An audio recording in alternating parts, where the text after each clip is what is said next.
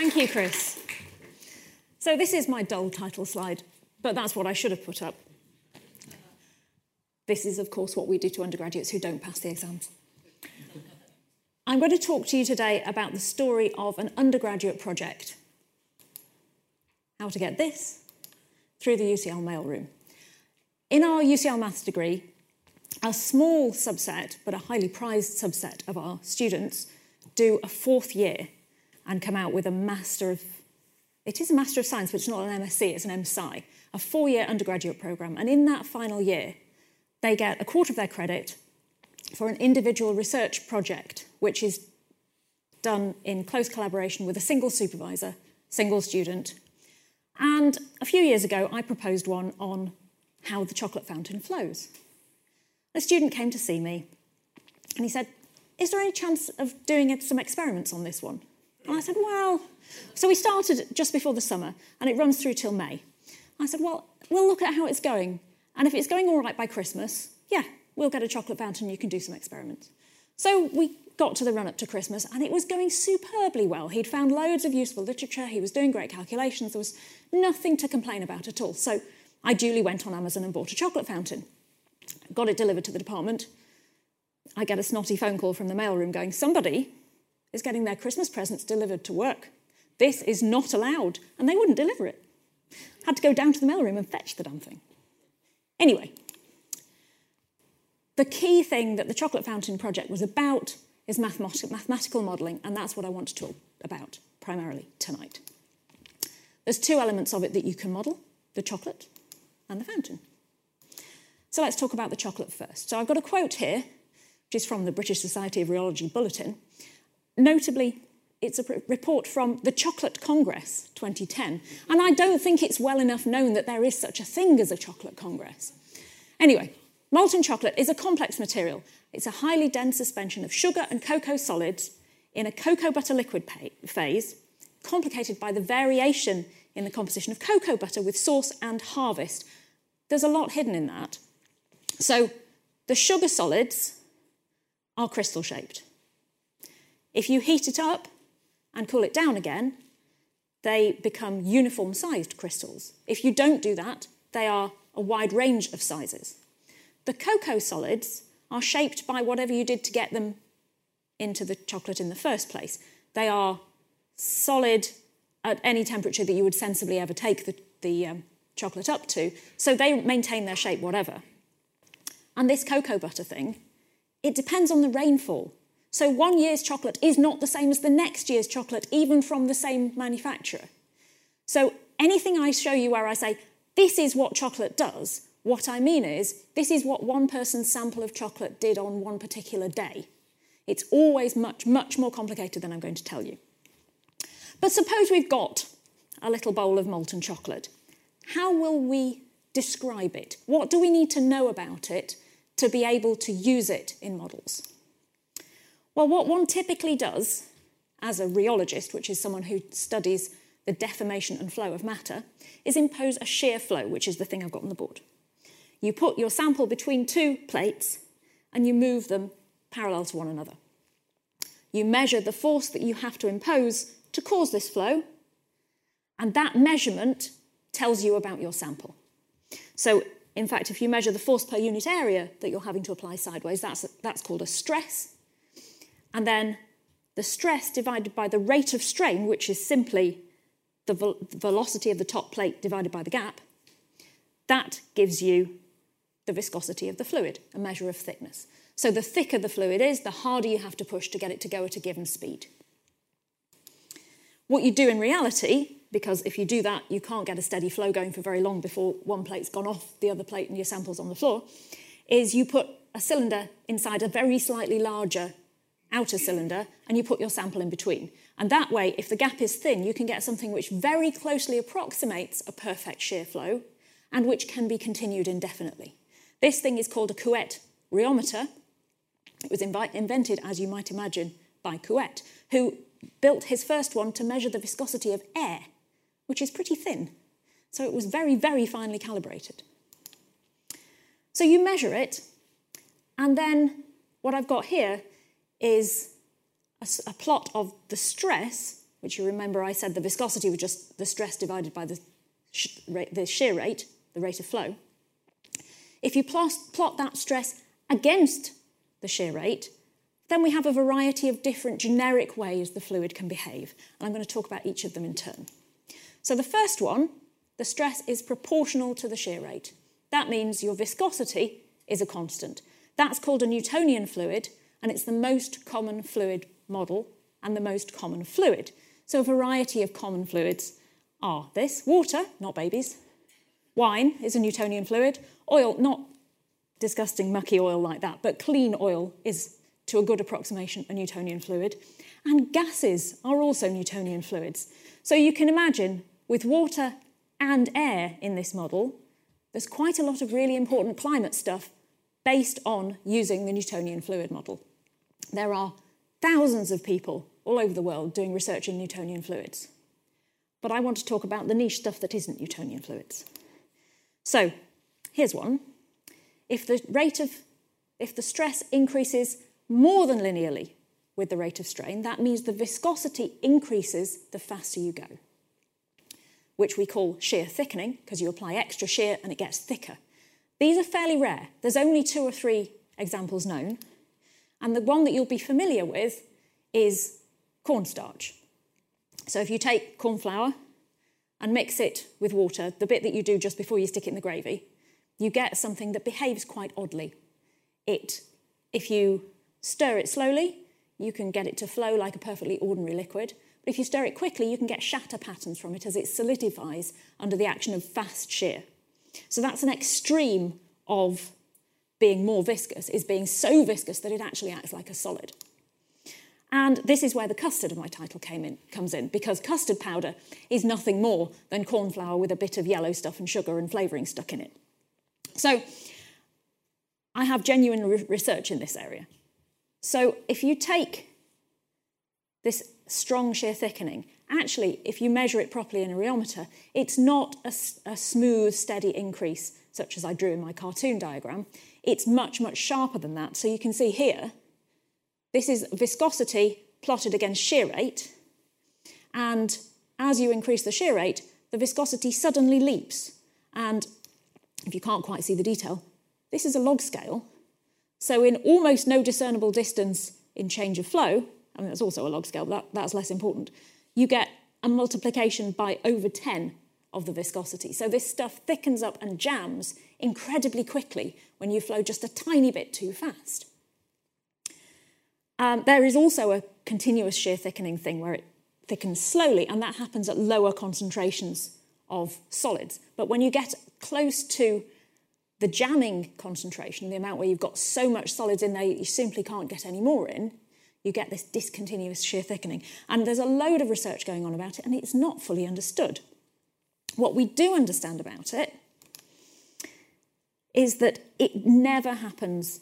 So I say understand, but this is largely empirical. So it never happens if there are attractive forces between the particles. They tend to agglomerate, you don't get this phenomenon. You have to have some kind of repulsion if 2 particles get close together. There was an early theory that included clusters forming, but that doesn't get you enough viscosity. There was another early theory to do with dilatancy, which is the phenomenon where, you know, if you step on wet sand and then you look where you've just stepped, it's dry and then refills. This is because as you impose a deformation on a closely clustered group of spheres, actually they have to, they come out of their close packing because you've deformed them, and so they take up more volume than they did, and they suck water in. So when you step on the sand, you're actually causing it to rise up, and the water gets sucked down, which is why it looks dry. That looked like a really appealing candidate, and it does predict this discontinuous shear thickening, but it also predicts discontinuous shear thickening for some situations in which we know it doesn't really happen. So that's too strong a mechanism and therefore also can't be right. The thing that seems to be working now is contact between the particles. So there's fluid flow, but also contact, and this contact needs to be frictional, and the friction needs to only get turned on if the forces pushing the particles together are strong enough. When you put all of that in, you can now in a simulation, generate discontinuous shear thickening. My contribution to this thing, so I've been looking at contact since well before anybody got excited about discontinuous shear thickening. I just happened to be there before it all got hot. And I worked out what effect contact would have on a dilute suspension, so that's just a few sand grains in your water, and showed that actually contact makes the viscosity go down a little bit, and friction makes the viscosity go up, but so weakly it's almost not measurable. And then for moderate concentrations, friction does increase the viscosity, but not much.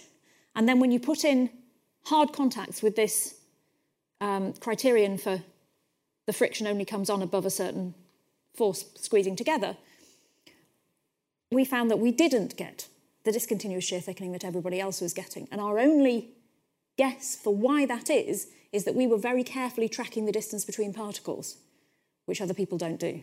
And so we are suspicious that actually you need your particles to be slightly squishy as well, and that's an extra ingredient. But we're now working on creating new models that incorporate the microstructure that forms in shear flow as well as contact, and aiming to both capture this shear thickening, but also the bizarre stuff that happens if you suddenly reverse your shear, where the viscosity, the apparent viscosity, drops very suddenly as you release the jamming that you'd been building.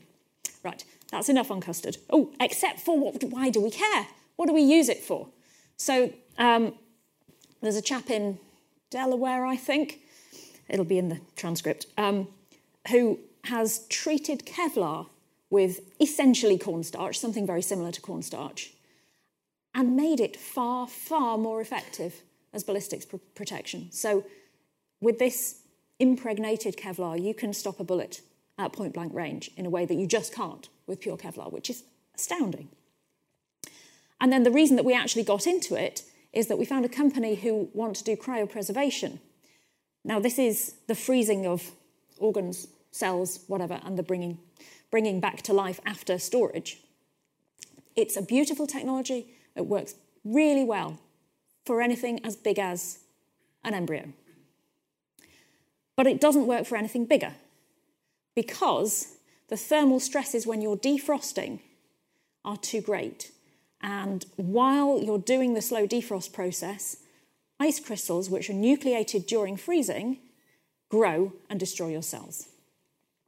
We would love to be able to freeze things without nucleating ice crystals on the way down. And the theory is that if we can get cornstarch into the cells, and cornstarch is pretty biologically neutral, it's not damaging, it may be possible to, by shearing, cause some sort of vitrification within the fluid inside the cell that impedes the nucleation of ice crystals. And if we can, then it can be brought down to the low cryopreservation temperatures without the crystals existing, and then it can be sheared again on the way up. Hopefully, who knows, we may then eventually be able to freeze larger things. And I'm not thinking kidneys, I'm thinking corneas, still very thin, still a chance for the cornstarch to diffuse in and out, but still an awful lot bigger than an embryo. Right, that was one fluid. The next one, the green line. So this one, you'll see that there are several degrees of finite stress for which you don't get any shear rate at all. In other words, if you apply a small amount of force to this thing, it's not going anywhere. And we call that a yield stress fluid. Examples include whipped cream, ketchup, as you know. If you just hold the ketchup bottle up, nothing happens. And toothpaste. The toothpaste yield stress is quite important because it's the thing that stops it from running when it's sitting on your brush. It's not important for what the toothpaste does, but it's really important for whether it looks right and whether it feels like toothpaste. So I have a research project on toothpaste funded by a toothpaste manufacturer who I won't name here.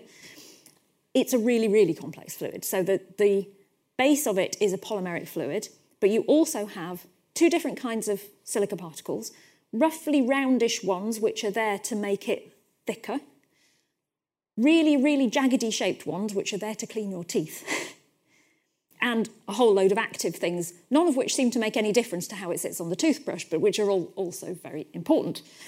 I have named the toothpaste manufacturer, it turns out, GSK. So we've got a group going on, working on experiments with controlled suspensions that are not quite as complex as the toothpaste, working on mixing problems involving the polymers and the particles, and we've also been looking at modelling to see what effect adding particles to the viscoelastic matrix will have on how you process it. With the aim in view being to make sure that the process always produces something that does have that yield stress, because often their processing produces a liquid that would do the job perfectly well, but nobody will buy it because it doesn't sit right on the brush, and so they have to bin it. Right, and then the final kind of fluid that I put on my list is the one where the viscosity decreases as you increase the shear rate, and these are really common. These are shear thinning fluids. So paint is shear thinning. By design, you want it to sit on the brush and not dribble, but when you get to the wall, you want it to flow very easily without a huge amount of work. For the same reason, nail polish. Lava has almost exactly the same rheology, but obviously not by design in the same way. And the reason that it's here, chocolate. Chocolate is a beautiful example of a shear thinning fluid. This is now not stress against shear rate, but viscosity against shear rate, and you can see it decreases. You can also see, if you've got good eyesight, that white chocolate is thicker than milk chocolate is thicker than dark chocolate, but that's not particularly important. These are all taken at 40 degrees, seems to be the standard chocolate temperature. It's also the temperature that our chocolate fountain runs at. So, how do we model that? I've got 3 models that are the 3 models most commonly used in the literature. The first one is a Newtonian fluid.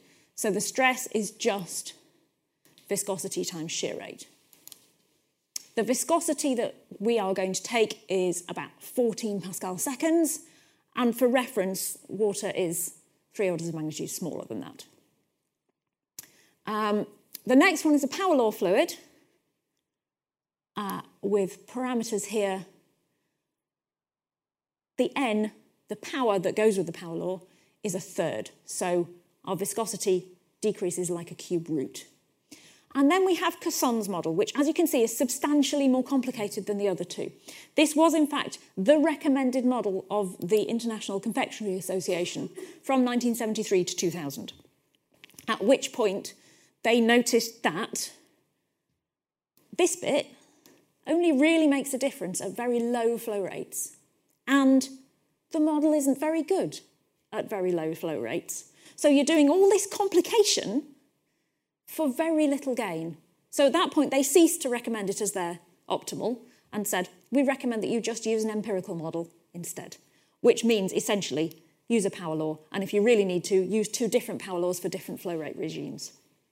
So I'm going to forget about Casson's model and just go with these 2 for the rest of the talk, the Newtonian fluid and the power law fluid. The power law is a better fit. The Newtonian fluid is very well understood, very easy to work with, and it's nice to have 2 models because then you can compare the effect that the shear thinning has. So, I've modelled the chocolate, now let's model the fountain. This is what our fountain looks like when it's not wearing its chocolate. And you can split it into 3 regions: the upflow in the pipe, the cross-flow down the dome, and the freely falling curtain. Let's look at the pipe first. This is what's really going on, except vertically. There is a screw turning which pushes the chocolate up. Now, modelling that is well outside the scope of an undergraduate project. It's a fully 3-dimensional flow. You'd have to do it with full-on computational fluid dynamics. So instead, we go, let's just suppose that we're imposing a pressure at the bottom and let that do the pumping. And that's a really nice starter problem for the student to get a handle of how the equations work and what you can do with them. So, these are our governing equations. This is the simplest fluid flow equation there is. It's basically a continuum version of F equals ma. So there's our governing force. We have mass times acceleration, or in this case, because I've made it per unit volume, it's velocity times acceleration. And I've got a pressure gradient which goes with the body forces. Those are all the forces acting. That's just simple ballistics. But then you have to put in a viscous term to account for the fact that your fluid objects to being made to flow. So this is now a dissipative equation. So we have a viscosity term and all of the terms we had before. And then that's true for a Newtonian fluid. If you want to generalise it to any complex fluid, you simply put in the divergence of a stress tensor there and leave what that stress tensor is to be specified by some extra equation to be added to the system. So, now here are my full equations. I'm not going to spend very long in here, but these are now in cylindrical polar coordinates because that's the appropriate coordinate system to use for a pipe. And what I want to do with them is simplify them. So first of all, I'm going to assume that my flow is steady. That allows me to throw away those red partial d by dt terms. Then I'm going to assume that there is no radial flow, so my flow is all just straight up the pipe. That allows me to throw away everything else in red. Next one, I've got the bottom equation tells me that d by dz of uz is 0, so uz does not depend on z, which tells me my next red term is 0, so I get rid of that one. Then my stresses are generated by the velocity. So if all my velocity components only depend on radius and not on height, so do my stresses. That gets rid of another couple of terms. What about the body forces? Well, they're gravity, and we know where gravity is, so let's just explicitly put that in. That tidies us up a bit. And now we need a little bit of actual fluid assumptions. So I'm going to now say something. All of this is true for any fluid going up a pipe. But now I'm going to tell you something about what I believe about the chocolate. I'm going to assume that it is just governed by viscosity. So it is not a viscoelastic fluid. It doesn't behave like egg white or shampoo in having a certain bounciness to it. Or indeed, toothpaste. So I make that one constitutive assumption, and that throws away quite a lot of other terms. And then I'm left with not much, actually. I solved the top one of those equations because it was so short. Substitute the answer in here. And one simplification. Stick those two terms, which are just numbers, together and give them a name, and I have something I can definitely solve. So just by working through my simplifications one by one, I come to a nice simple equation, which is why I said this was a really nice starter problem for the student. They can work their way through this quite simply. You end up doing an integration, applying a boundary condition, and solving, and before you finish, you know where you are, you've actually got the velocity as a function of radius. So let's plot it. This is what it looks like for the shear thinning fluid with n equals a third. And for reference by the side, that's what it looks like for a Newtonian fluid. So you can see they both have the same, this is plotting velocity across the pipe. So that's the pipe wall, that's the middle, that's the wall again. You can see they both have their maximum velocity in the middle, as you would expect, but the Newtonian is much more pointy. This thing has quite a large region that has approximately the same velocity in the middle, and then these shear regions at the walls where almost all of the activity happens, and that's where the viscosity is lower. Essentially, you've got a high viscosity plug that's going up with a lubricating region either side. Right, so that's pipe flow. Dome flow. I'm going to do the same thing again. This time I'm going to pretend that it's not a section of a sphere. I'm going to pretend it's just a section of a cylinder because it's just a bit cleaner. So we're imagining a cylindrical dome with chocolate coming down both sides. So I'm going to make the same simplifications as before. I'll assume it's steady. I'll assume that the flow variation is all within the plane. So my flow's all going down and not that way along my cylinder. Steady flow, flow variation and flow are within the plane. I know which way gravity is pointing. All of that. After I've done all of that, these are my equations. So I have no other terms to throw away. So what do?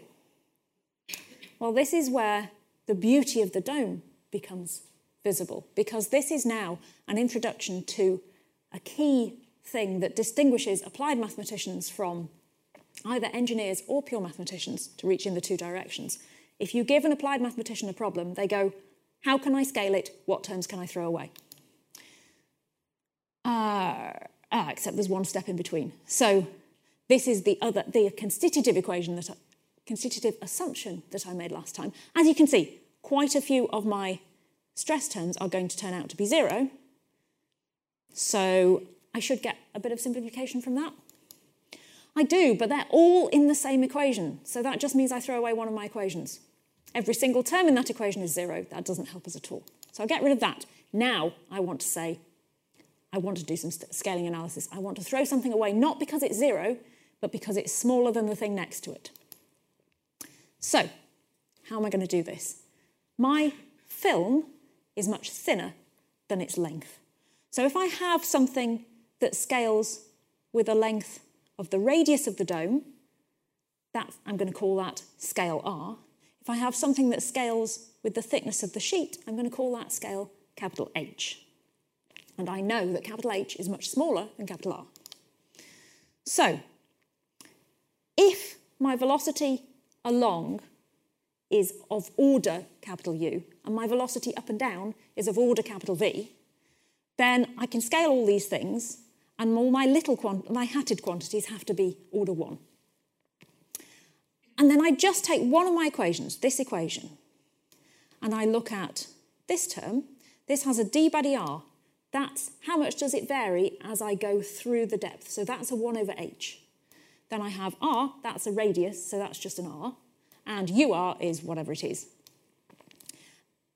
du theta by d theta, well, a d by d theta is not a dimensional quantity. Theta is going from 0 to pi by 2. It's not a length. So this is just of order u theta.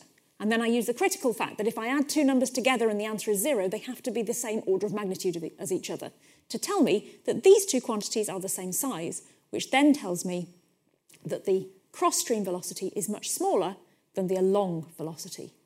Using that and similar arguments, I can throw away all of those red terms, not because they're 0, just because they're unimportant.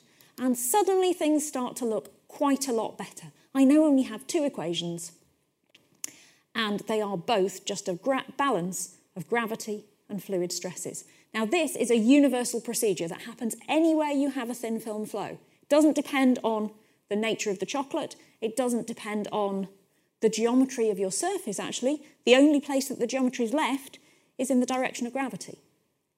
So it would be just as good on a planar slope as on my dome. And that has applications in lava flow, for instance, where a lava sheet flowing down a mountain is typically much less deep than it is long. Painting flows. The tears in the eye, every time you blink, you're doing these thin film flows. And you can solve it for our two fluid models. You don't need to look at the details of that, but the velocity profiles are there.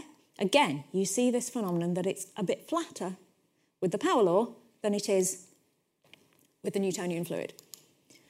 For comparison, I've put below the ones we had in the pipe. The Newtonian one is exactly the same curve.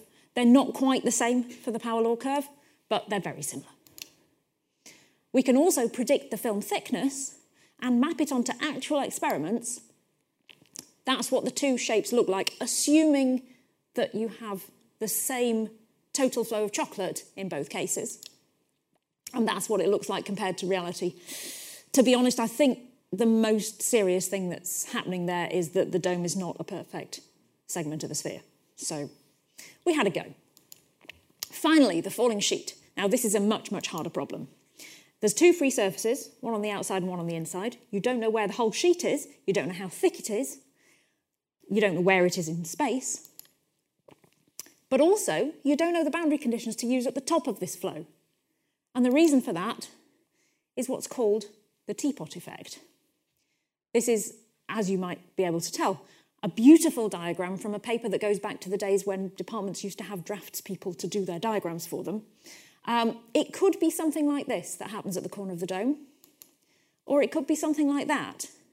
And the difference between those two is not anything to do with the shape of the dome even, which we could theoretically measure, because the only differences between those teapots there is that somebody's put different chemicals underneath the lip of the teapot. If you rub the bottom of the teapot with carbon black, it pours off beautifully. But you do get carbon black in your tea, which is obviously not ideal. So the teapot effect is an absolute nightmare for trying to work out what to do with your chocolate. So we decided to just ignore it completely. We don't know what it is. Basically, you need chemistry, and I don't have chemistry, and my student didn't have chemistry either. So between us, we decided we'd just gloss over that bit and just start from just after the top of the sheet. So the falling sheet, turns out the theory you need is the theory of water bells. These are water bells seen in a garden centre, but you can build them very easily in your kitchen. If you take something horizontal, and our favourite is a pencil vertically embedded in something with a coin blue tack to the top of it, and then put it under a running tap, the water sprays out in all directions. But it doesn't just spray all over you, it actually comes round as it falls. And this bell shape is exactly what the chocolate fountain is doing. Here's a better one made in somebody's lab. So as you can see, the water impinges and then it comes round, and you've got an interior flow and an exterior flow. You have to worry about what the air's doing on the inside as well as what the fluid's doing on its way down. But essentially, there aren't actually that many forces going on. There's the pressure difference between inside and outside, there's the surface tension, and there's gravity. Now, in our case, it's remarkably difficult to get the chocolate fountain to flow steadily in such a way that there is genuinely a difference between inside and outside, rather than them being constantly briefly connected to each other and equalising their pressure. So I don't really believe in that term for our flow. I think we just have surface tension and gravity going on. Using that and converting somebody else's numerics with our flow rates and our viscosities and returning only to the Newtonian fluid, because this is now getting too complicated, we are able to predict a shape for our falling sheet. And while it's not brilliant, it's not bad as a fit for the real chocolate fountain. So that brings me to the end, or almost to the end, of what I want to say. I should thank my group. Adam Townsend was the undergraduate student who did the chocolate fountain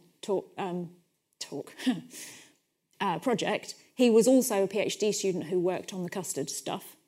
Leah Mescott is a current PhD student who's working on the toothpaste. Urian Gillison is a postdoc working with me on the toothpaste stuff, who's also done stuff relevant to the custard. And I will show you the paper, because we have a proper peer-reviewed paper that came out on this. Now, you may not be able to quite see this, but it's been downloaded over 20,000 times in its first 2 years of life. For context, one of my more normal research papers, I was sent a certificate when, after 6 months, it had been downloaded 300 times. It also went viral. So we were in the Daily Mail, which is not usually a good thing, but this time I'll let it off. And we were even in the Washington Post with my favourite headline. Someone finally looked into the physics of chocolate fountains, because we'd been waiting for that. So in conclusion, the pipe flow is a really good starter. Dome flow has this universal structure to it.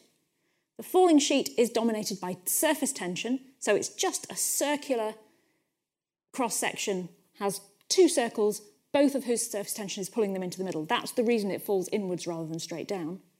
And the top of the falling sheet is governed by the teapot effect. Chocolate itself is a nightmare, but it does get the media attention. Thank you.